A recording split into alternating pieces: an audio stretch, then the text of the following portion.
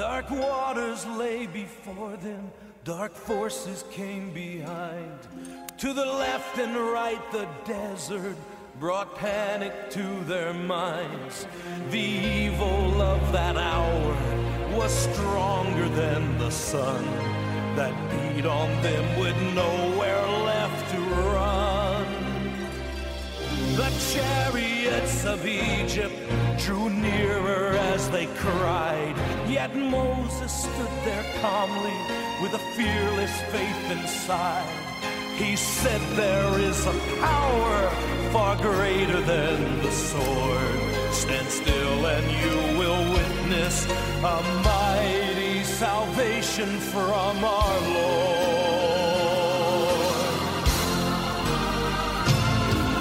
And then the Red Sea parted, for now there was a way to enter in rejoicing to victory that day.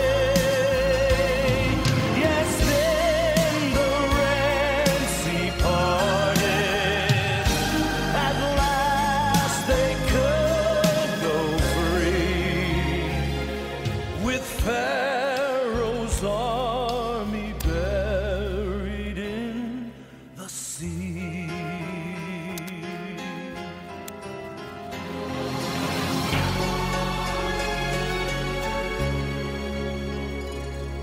Temptation came beside me, and it told its finest lies, making all the darker pleasures so pleasant to my eyes. I knew a lack of praying had led me to that hour, standing there surrounded by sin's power. Yet the terror of those moments began to fade away, as my heart recalled God's mercies are all new every day. And my spirit took its armor as my lips took up the sword. The light broke through the darkness, a mighty salvation from our Lord.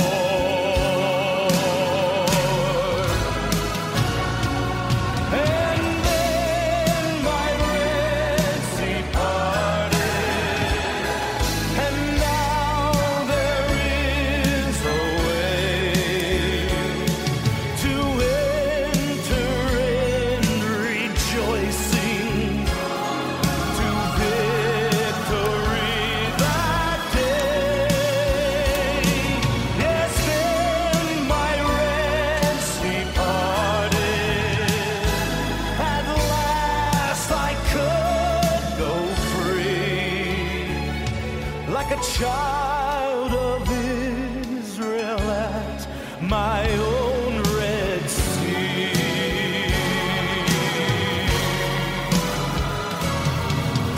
And then my Red Sea parted, and now there is a way to enter in rejoicing to victory that day.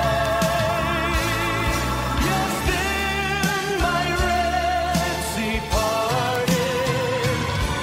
At last I could go free, like a child of Israel at my own Red Sea.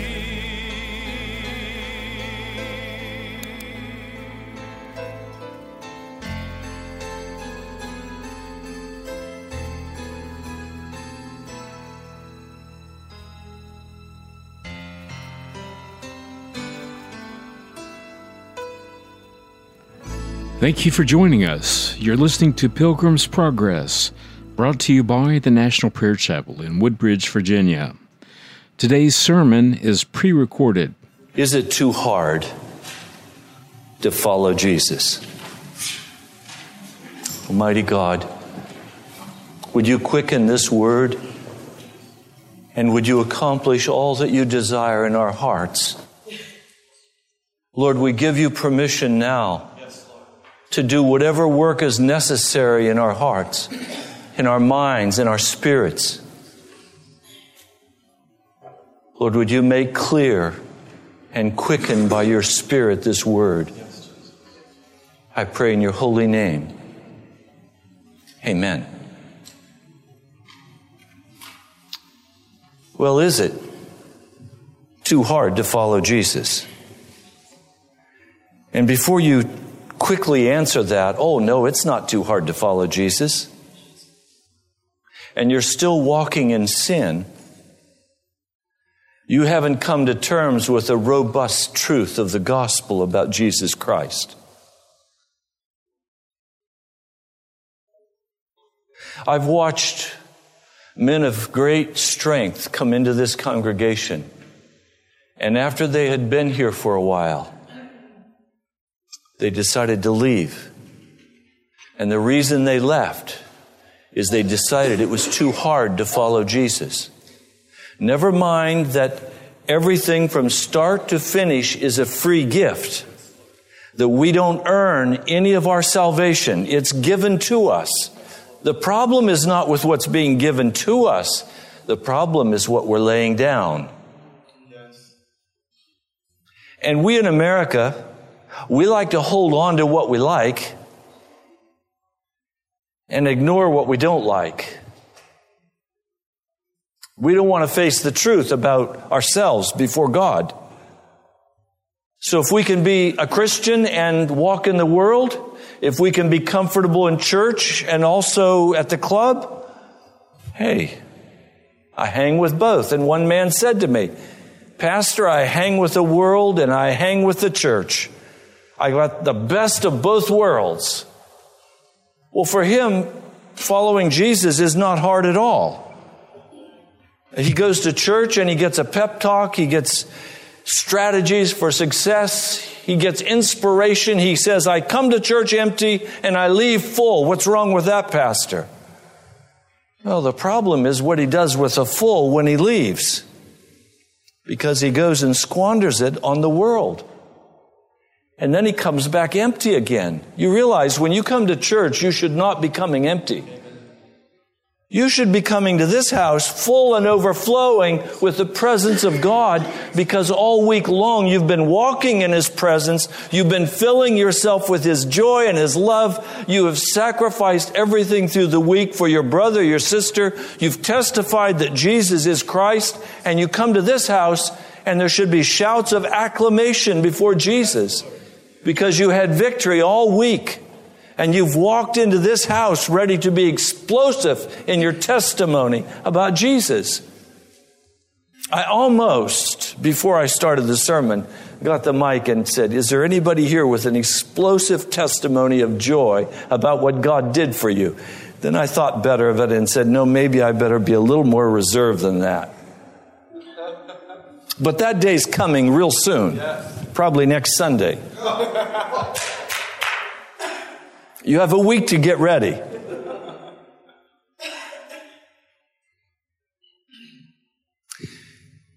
Jesus said, if you want to follow me, deny yourself, take up your cross, and follow me. Now, when he said, follow me, where was he going? Where were we going to follow him to? It wasn't to heaven. It was to Golgotha. And he meant for us to follow him with our cross and die on Golgotha like he was going to die, stripped of everything, bare, shamed. We want Jesus. If we do, we die with him. And we are then resurrected with him. Now, it's this death and resurrection business that the church has such a hard time with today. You know, let's just bypass Calvary and let's go straight to the feel-good doctrine of the church. God loves you. Well, guess what? God loves you enough to let you go to hell. He loves you enough to not bore you with heaven. if that would be boring for you. So we turn in the scriptures to the book of Hebrews, the 10th chapter. Last week, I walked you through the model of the old covenant, coming through the front door, the front curtain with your back to the Baal god of prosperity, who is in the east, the Baal god, the sun god, coming through that front entrance. And the first thing you must encounter, the brazen altar. Bloody business. It's where you have to die. It's where you're laid on the altar. New Testament, Romans, the 12th chapter, first verse, you come and you lay your life on the altar, the brazen altar, and you become a living sacrifice before God, a living martyr before God. As you finish that work of confession, as you finish that work of repentance, as God cleanses you and makes you free and clean, and you're finished with sin, you then move around the brazen altar and you come to the laver. The laver is brass, meaning judgment, and it's also mirrored. So as you come to the laver, it's full of water, and you begin to wash off everything that's left. That's where you change into linen clothes, because you're going to go into the holy compartment of God. The brazen altar, you see yourself. There's no delusion. There's no fooling of oneself. And if the work isn't finished, you better head back to the brazen altar and get it done.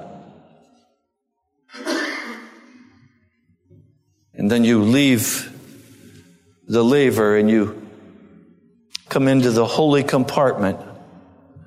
That's what this symbolizes, this raised portion of the platform. Where you're sitting is the brazen altar area, the area of conviction of sin. That's why I preach in the way I do, to make certain that the work of the brazen altar is finished in your life, and to call you from that brazen altar into the laver to do the final washing and the putting on of the garments of righteousness. And then you come into the Holy of Holies, the holy compartment first. And as you come into that, you have over on your right side the table of showbread, or the table of presence, or literally in the Hebrew, the table of face. One for each of the tribes of Israel.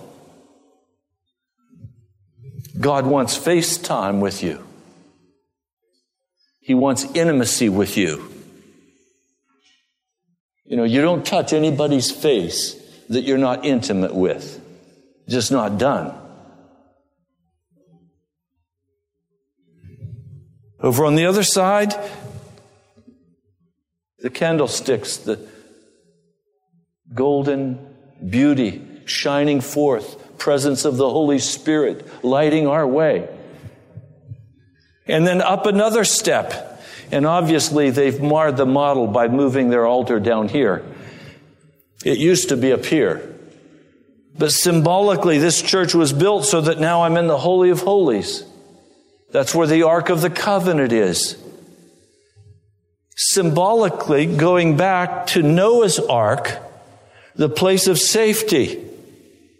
And so this whole model is given to us to show us that God is going to finally invite us into the Holy of Holies after He's had sufficient face time with us. He's going to invite us into His rest. And the word rest in the Greek, Hebrews, the 4th chapter, is literally the reposing down place. God's bedroom, if you please, is the Holy of Holies. And He invites us into His bedroom to repose with Him. You recognize that in marriage, we use the term intercourse for the closest intimacy between a man and a woman. That same word is used regarding God and the human heart. To know in the Hebrew, to know God means to have intercourse, the most intimate relationship with Almighty God. That's what He invites us into in the Holy of Holies, where we're in an ark, and there's no rudder on an ark, no means of propulsion. You have no control over where the ark is going. Just as Noah had no control. Remember, there was no rudder on the ark. There was no diesel motor driving it. It was an ark, meaning place of safety. There is literally only one place of safety for the soul of man, and that is in the ark of God, in the holy compartment, in the most holy compartment of the heavenly sanctuary. Anywhere else, there is an enemy in the land who designs to destroy us, to bring confusion and bitterness, harshness, anger, to in every way possible destroy all that we would love. There's nothing but violence and wickedness in the heart of man outside of that Ark of the Covenant. Now, that whole model that I've quickly reviewed with you again is the Old Covenant model, symbolic of a new covenant. And this Old Covenant was governed by law. The speed limit in our area on the interstate is 55. Now, you can be as angry about driving 55 as you want to be. Frankly, the police are not going to care how you feel about driving 55. But if you design to rebel and go faster, they may well write you a ticket. Which of us has not had our heart drop through our shoes as we hear the siren and see the red light? Sometimes I've driven by and I haven't had a ticket, I can't tell you, maybe 20 years, 30 years. I shouldn't be telling you that. I might get one this next week. But you drive by the policeman and you know they have you. They wheel out onto the highway. You saw the radar gun. You just pull off and wait for him. He has you. It's not a matter of how you feel. It's not a matter of whether you're a good person or not. It's not personal. So it is with the law. The law said, offer these sacrifices, do these actions, go through these rituals, and it doesn't frankly matter how you feel about it. Just do it. And on the testimony of 2 or 3 witnesses, if you broke the Sabbath day, you were taken outside of the camp and you were stoned to death. Impersonal. Doesn't matter what you think. It doesn't matter what you feel. It doesn't matter what you believe. The law rules. And so if you break the law, the machine is going to crush you. That's the law. We find in Hebrews, the 10th chapter, verse 1, the law is only a shadow of the good things that are coming, not the realities themselves. For this reason, it can never, by the same sacrifice, repeated endlessly year after year, make perfect those who draw near to God to worship. So there is something the law can't do. It can't change the inside of a person's heart. It can only condemn. It can only bring condemnation and punishment. It can't change you inside.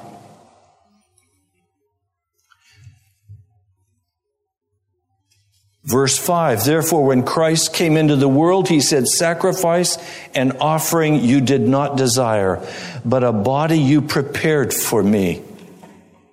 In other words, God didn't want all these sacrifices of animals, but he did it as a model to teach his people something.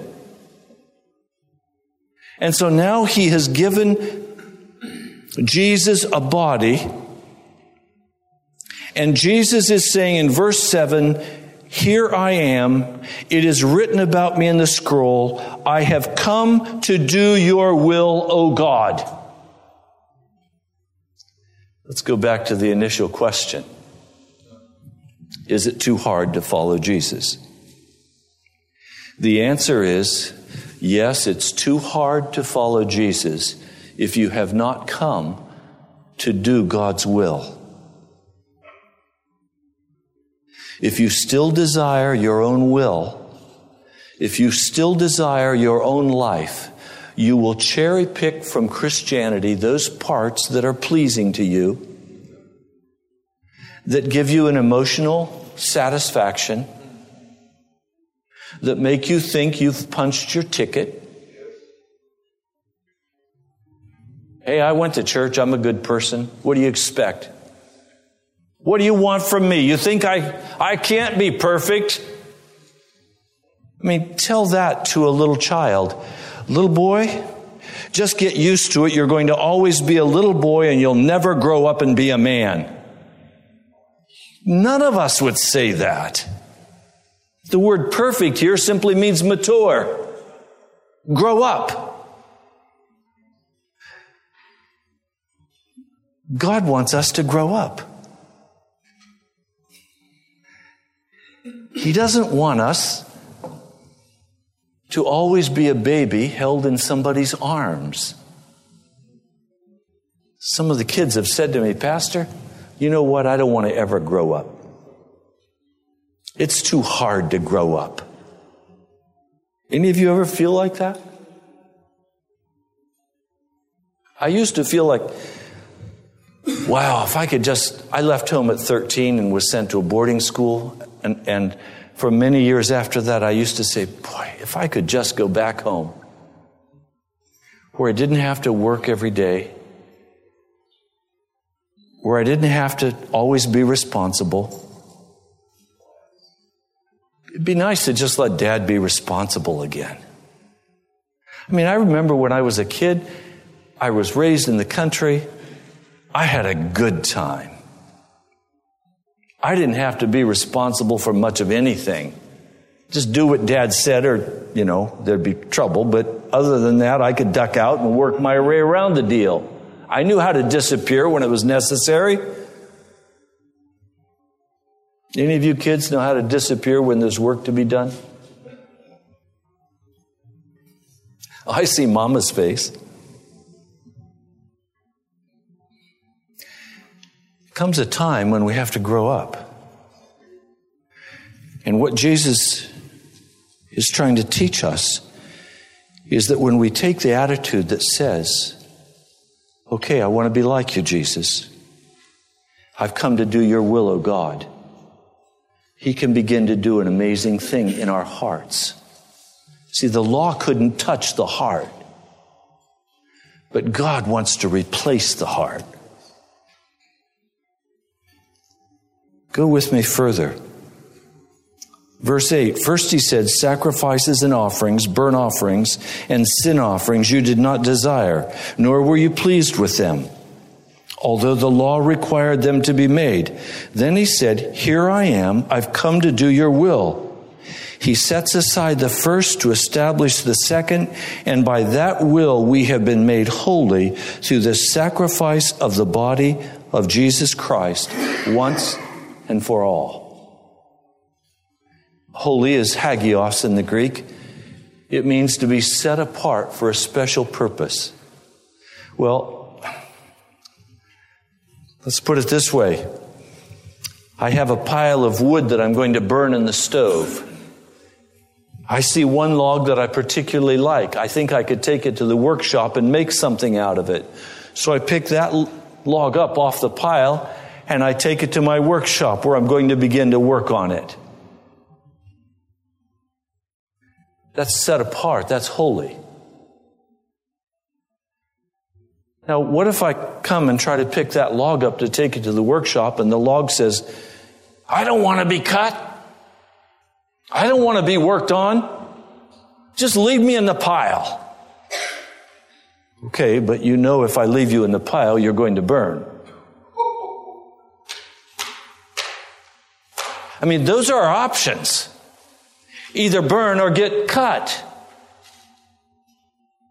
But for a while, it seems comfortable in the woodpile because you're with a lot of other logs just like you. And it seems comfortable there.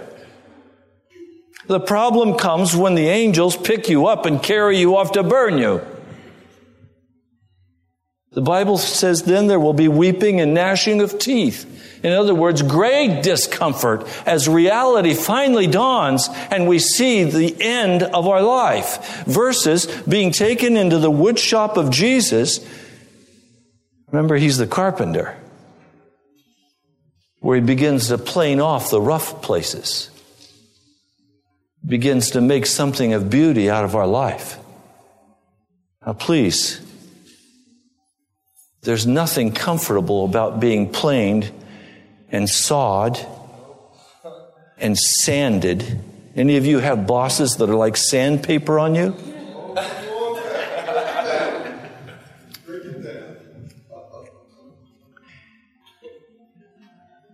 You hear what I'm saying?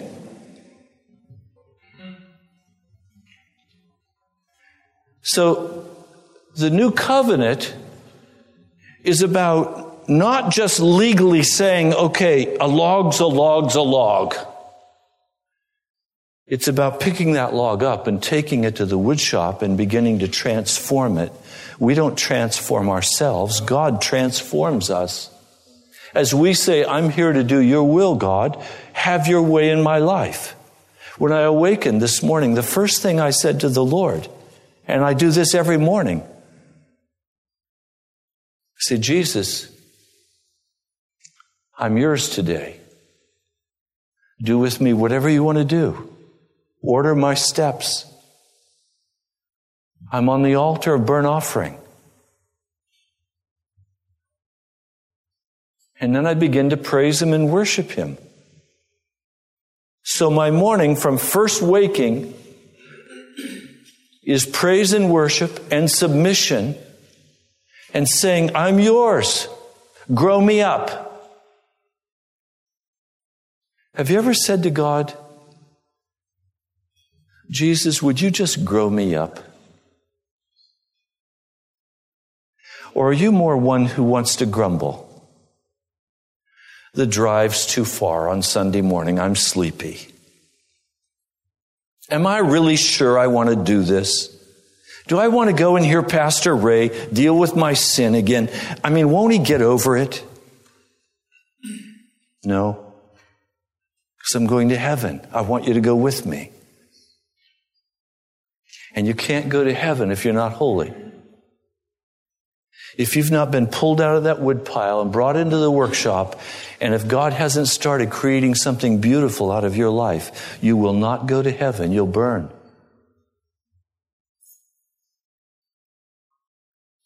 I'm going to have to face the judgment bar of God one day. And I suspect he's going to have a list of people. And I suspect he's going to name them and say, Ray, what happened to this person? What happened to this person? What happened to this person? Because he's made me responsible to pray for you. He's made me responsible to call you to righteousness. He's made me responsible. Now, my responsibility ends when I finish saying this to you. Then it's your responsibility. You get to decide. But if I haven't been honest with you about what the issues are, then your blood's on my hands, and I don't want your blood on my hands. I want your heart with me, joyful in the presence of Almighty God. So have you ever said to God, Jesus, would you just grow me up? Just grow me up. I'm tired of being a kid. I'm tired of always making a mess. I'm tired of grumbling. I'm tired of complaining. I'm tired of going to wherever it is you go to escape. I'm tired of trying to comfort myself with relationships and with stuff. I'm tired of always playing the game. I want you, Jesus. Grow me up.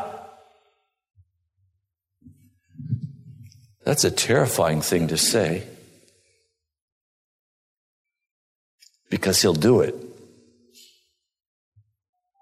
He'll do it.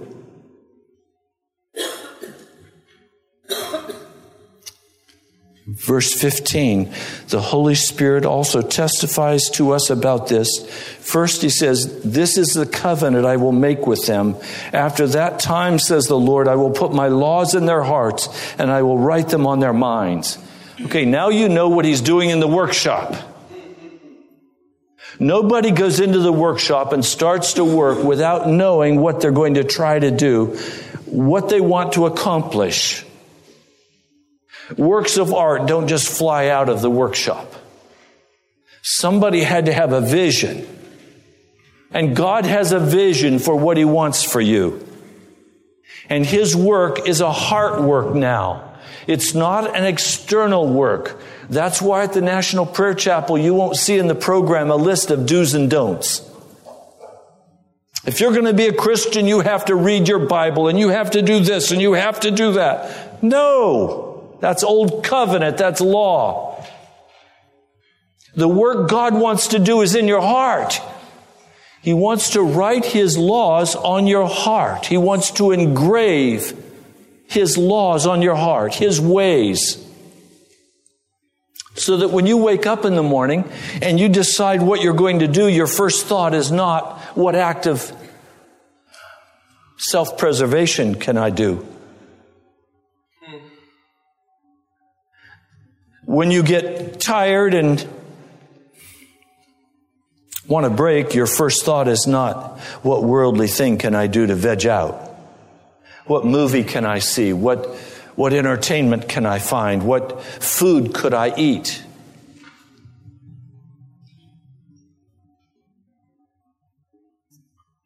Rather, the very heart of you, the very inclination of your heart, will be to do the will of God.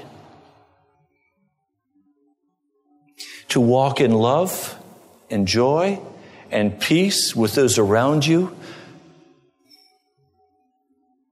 Are any of you drama kings? Or drama queens? Oh, you know how to stir it up so that you can escape in a cloud of smoke like the octopus. Put his ink out in the water and off he goes and everybody has a mess to clean up.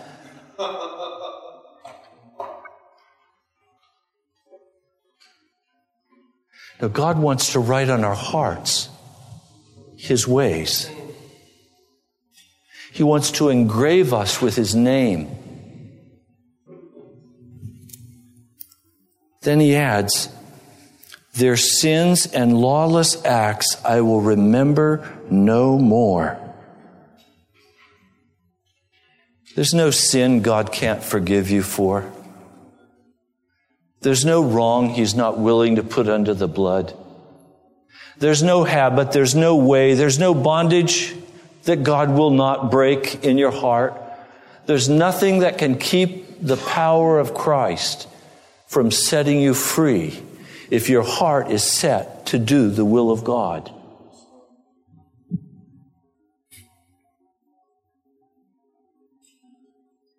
Verse 18, and where these have been forgiven, there's no longer any sacrifice for sins. Therefore, brothers, since we have confidence to enter the most holy place, remember, we just talked about that. We have confidence to enter the most holy place by the blood of Jesus, by a new and living way opened for us through the curtain that is His body. And since we have a great priest over the house of God, let us draw near to God with a sincere heart, in full assurance of faith, having our hearts sprinkled to cleanse us from a guilty conscience, and having our bodies washed with pure water. Did you ever, when you were a kid, get caught doing something and you just carried on about how sorry you were? And the reason you carried on about being sorry was because you didn't want the punishment that you knew might come? But if you could convince the authority, whether it's mom or dad or school or wherever, that you were really sorry and you cried alligator tears, then you wouldn't have to face the punishment. I can remember many times knowing just how to fine-tune the act so that I could walk away unscathed and brag to my buddies I got away with it. Ever done it? Can't do it with God. Because God's not operating by the law. He's operating by the heart. And you can't hide the truth of your motive from God.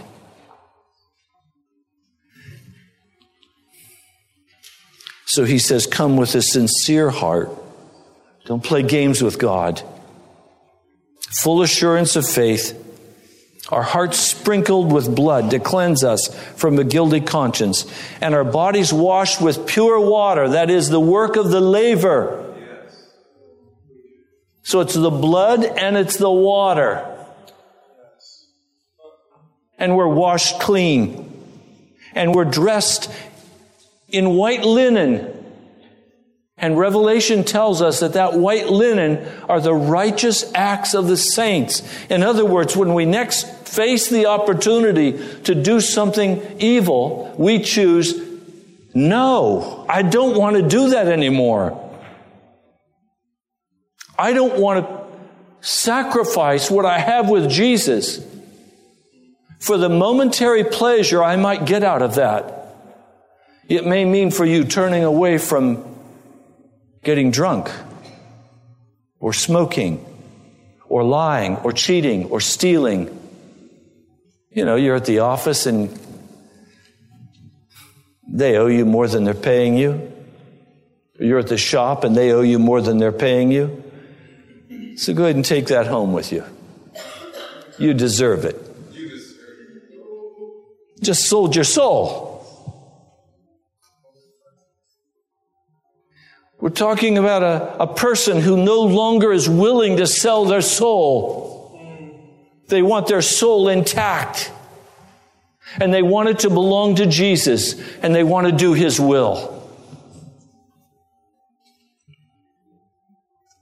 Now notice, verse 25. It's a strange little saying right in the midst of all of this. But I'll explain it in just a moment. Well, let's go to verse 24. And let us consider how we may spur one another on toward love and good deeds. Spur. Jab. In other words, when your friend sees you hesitating about doing what is right and thinking maybe you'll go the wrong way, the Lord's saying, be a good friend and give him a jab. Push him over the edge. Don't let him easily walk in unrighteousness. You see your wife about ready to go down the wrong road, stop and say, honey, are you sure you want to do that? Or you see your husband headed toward the refrigerator.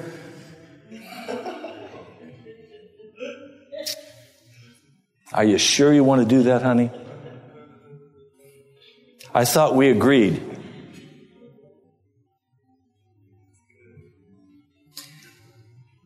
Let us not give up meeting together as some are in the habit of doing, but let us encourage one another, and all the more as you see the day approaching. In other words, be in the house of the Lord. Every time the house of the Lord is open, be here. Because by being here, you're constantly called to walk in love with Jesus. You're not given strategies for success, you're given strategies for dying, for letting it go.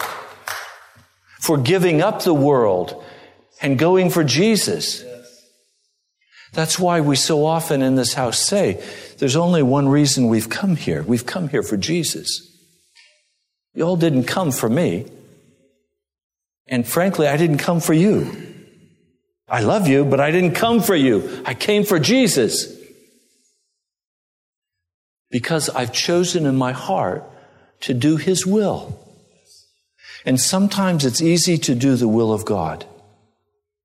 And sometimes I need a swift kick to help me move on. I suspect the same is true of you. This is one of those swift kicks, verse 26.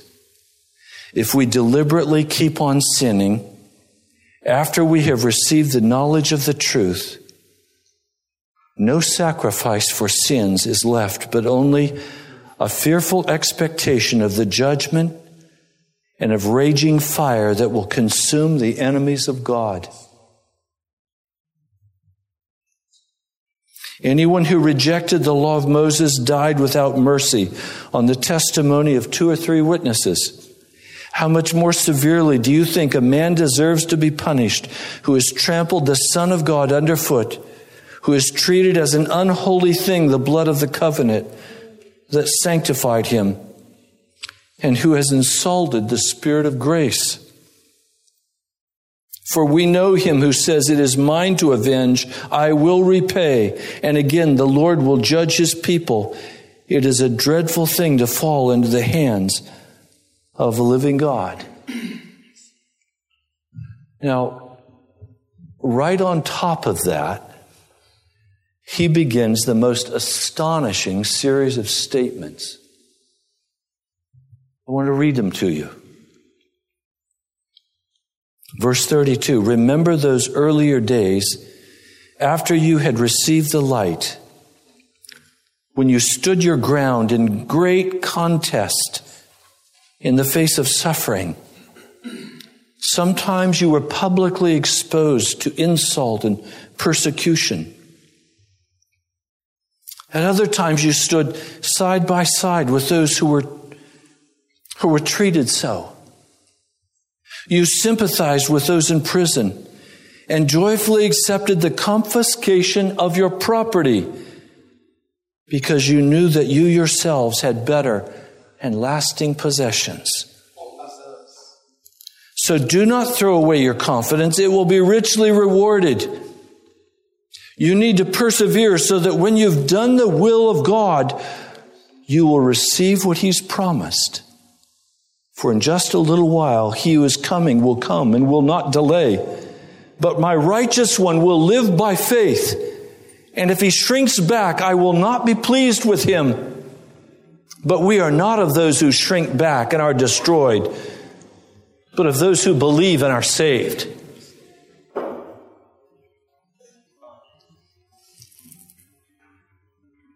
I'm witnessing to a wonderful Muslim family. And they want to accept Jesus as their Lord and Savior. But right now they're terrified. Because they know that if they accept Jesus as Savior, they can never go home again. They know that if they go home, they'll be killed. Now that's a price.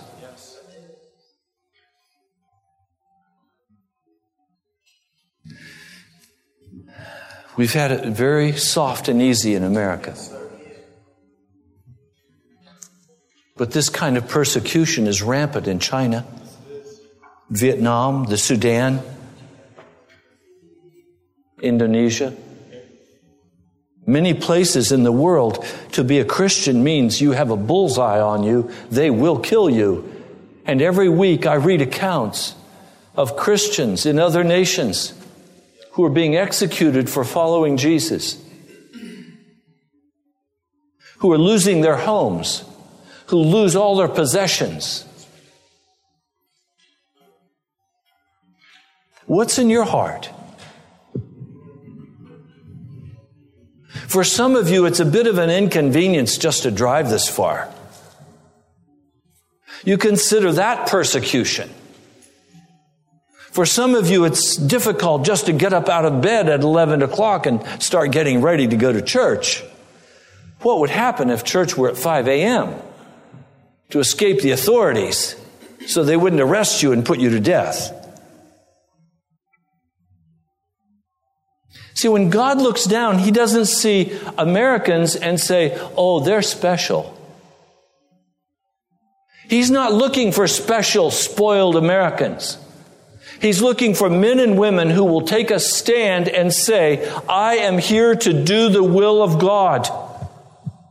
If my property's confiscated, I'll praise His name. If things get tough and difficult, I'll praise His name. I've just walked through that with you watching. As my sweetheart died, I still came and preached the word to you, and I had a smile on my face. How could I do that? Because I know where Jan is. And I know where I'm going. I know what the place is on the other side. I know this is a temporary situation. I'm not looking for something here. I'm looking for something over there. But see, it's like an iron ball that we have in our gut when we're born. An iron ball of self-will that says, I'll have my way. And I'll bend the world to do what I want it to do. And if it doesn't, I'll get mad. I'll give them a piece of my mind. I'll work around them. Under, around, over. We'll do our will. You see, when you finally come to that raw place in your heart where you recognize you're going to have to give up that iron ball of self-will, and you're going to have to submit it to Jesus and have it melted down, you're going to be in the workshop for some time. There's going to be sanding and cutting. There's going to be painting. There's going to be all kinds of things happening to you. Are you willing to say, I will do the will of God? Or are you going to be one of those who shrinks back because you're a spoiled American,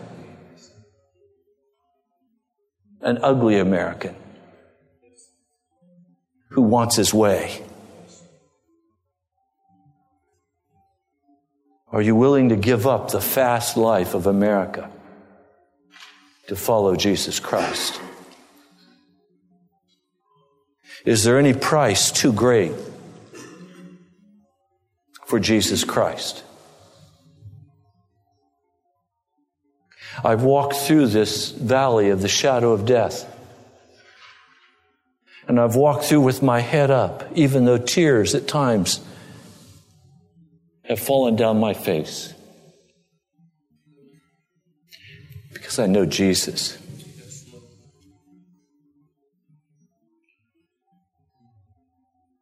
Are you willing to walk the walk and not just talk the talk? Are you willing to give up your will and do the will of God? Almighty God. It's not about me, Jesus. It's about you. Lord, I confess most of my life I've crafted everything in terms of how it would benefit me, how it would help me achieve my goals. I've even used the kingdom of God to try to achieve my goals of doing something great. Lord, I repent in dust and ashes.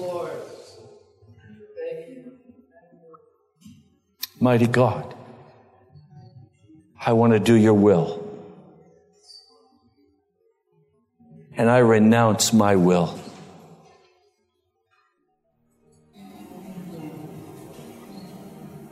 Thank you, Jesus.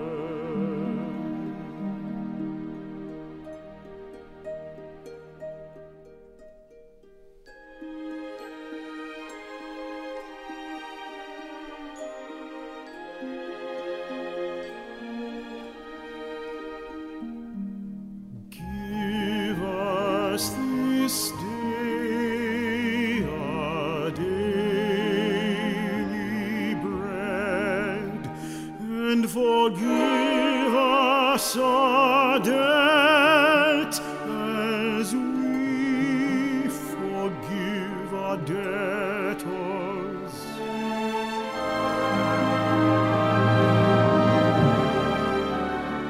And lead us not into temptation, but deliver us from evil. For thine is the kingdom, and the power, and the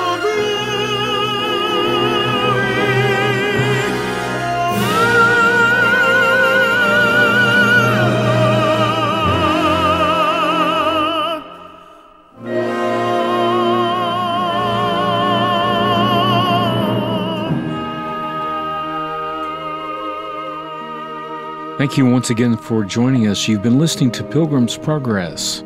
Come visit us at nationalprayerchapel.com.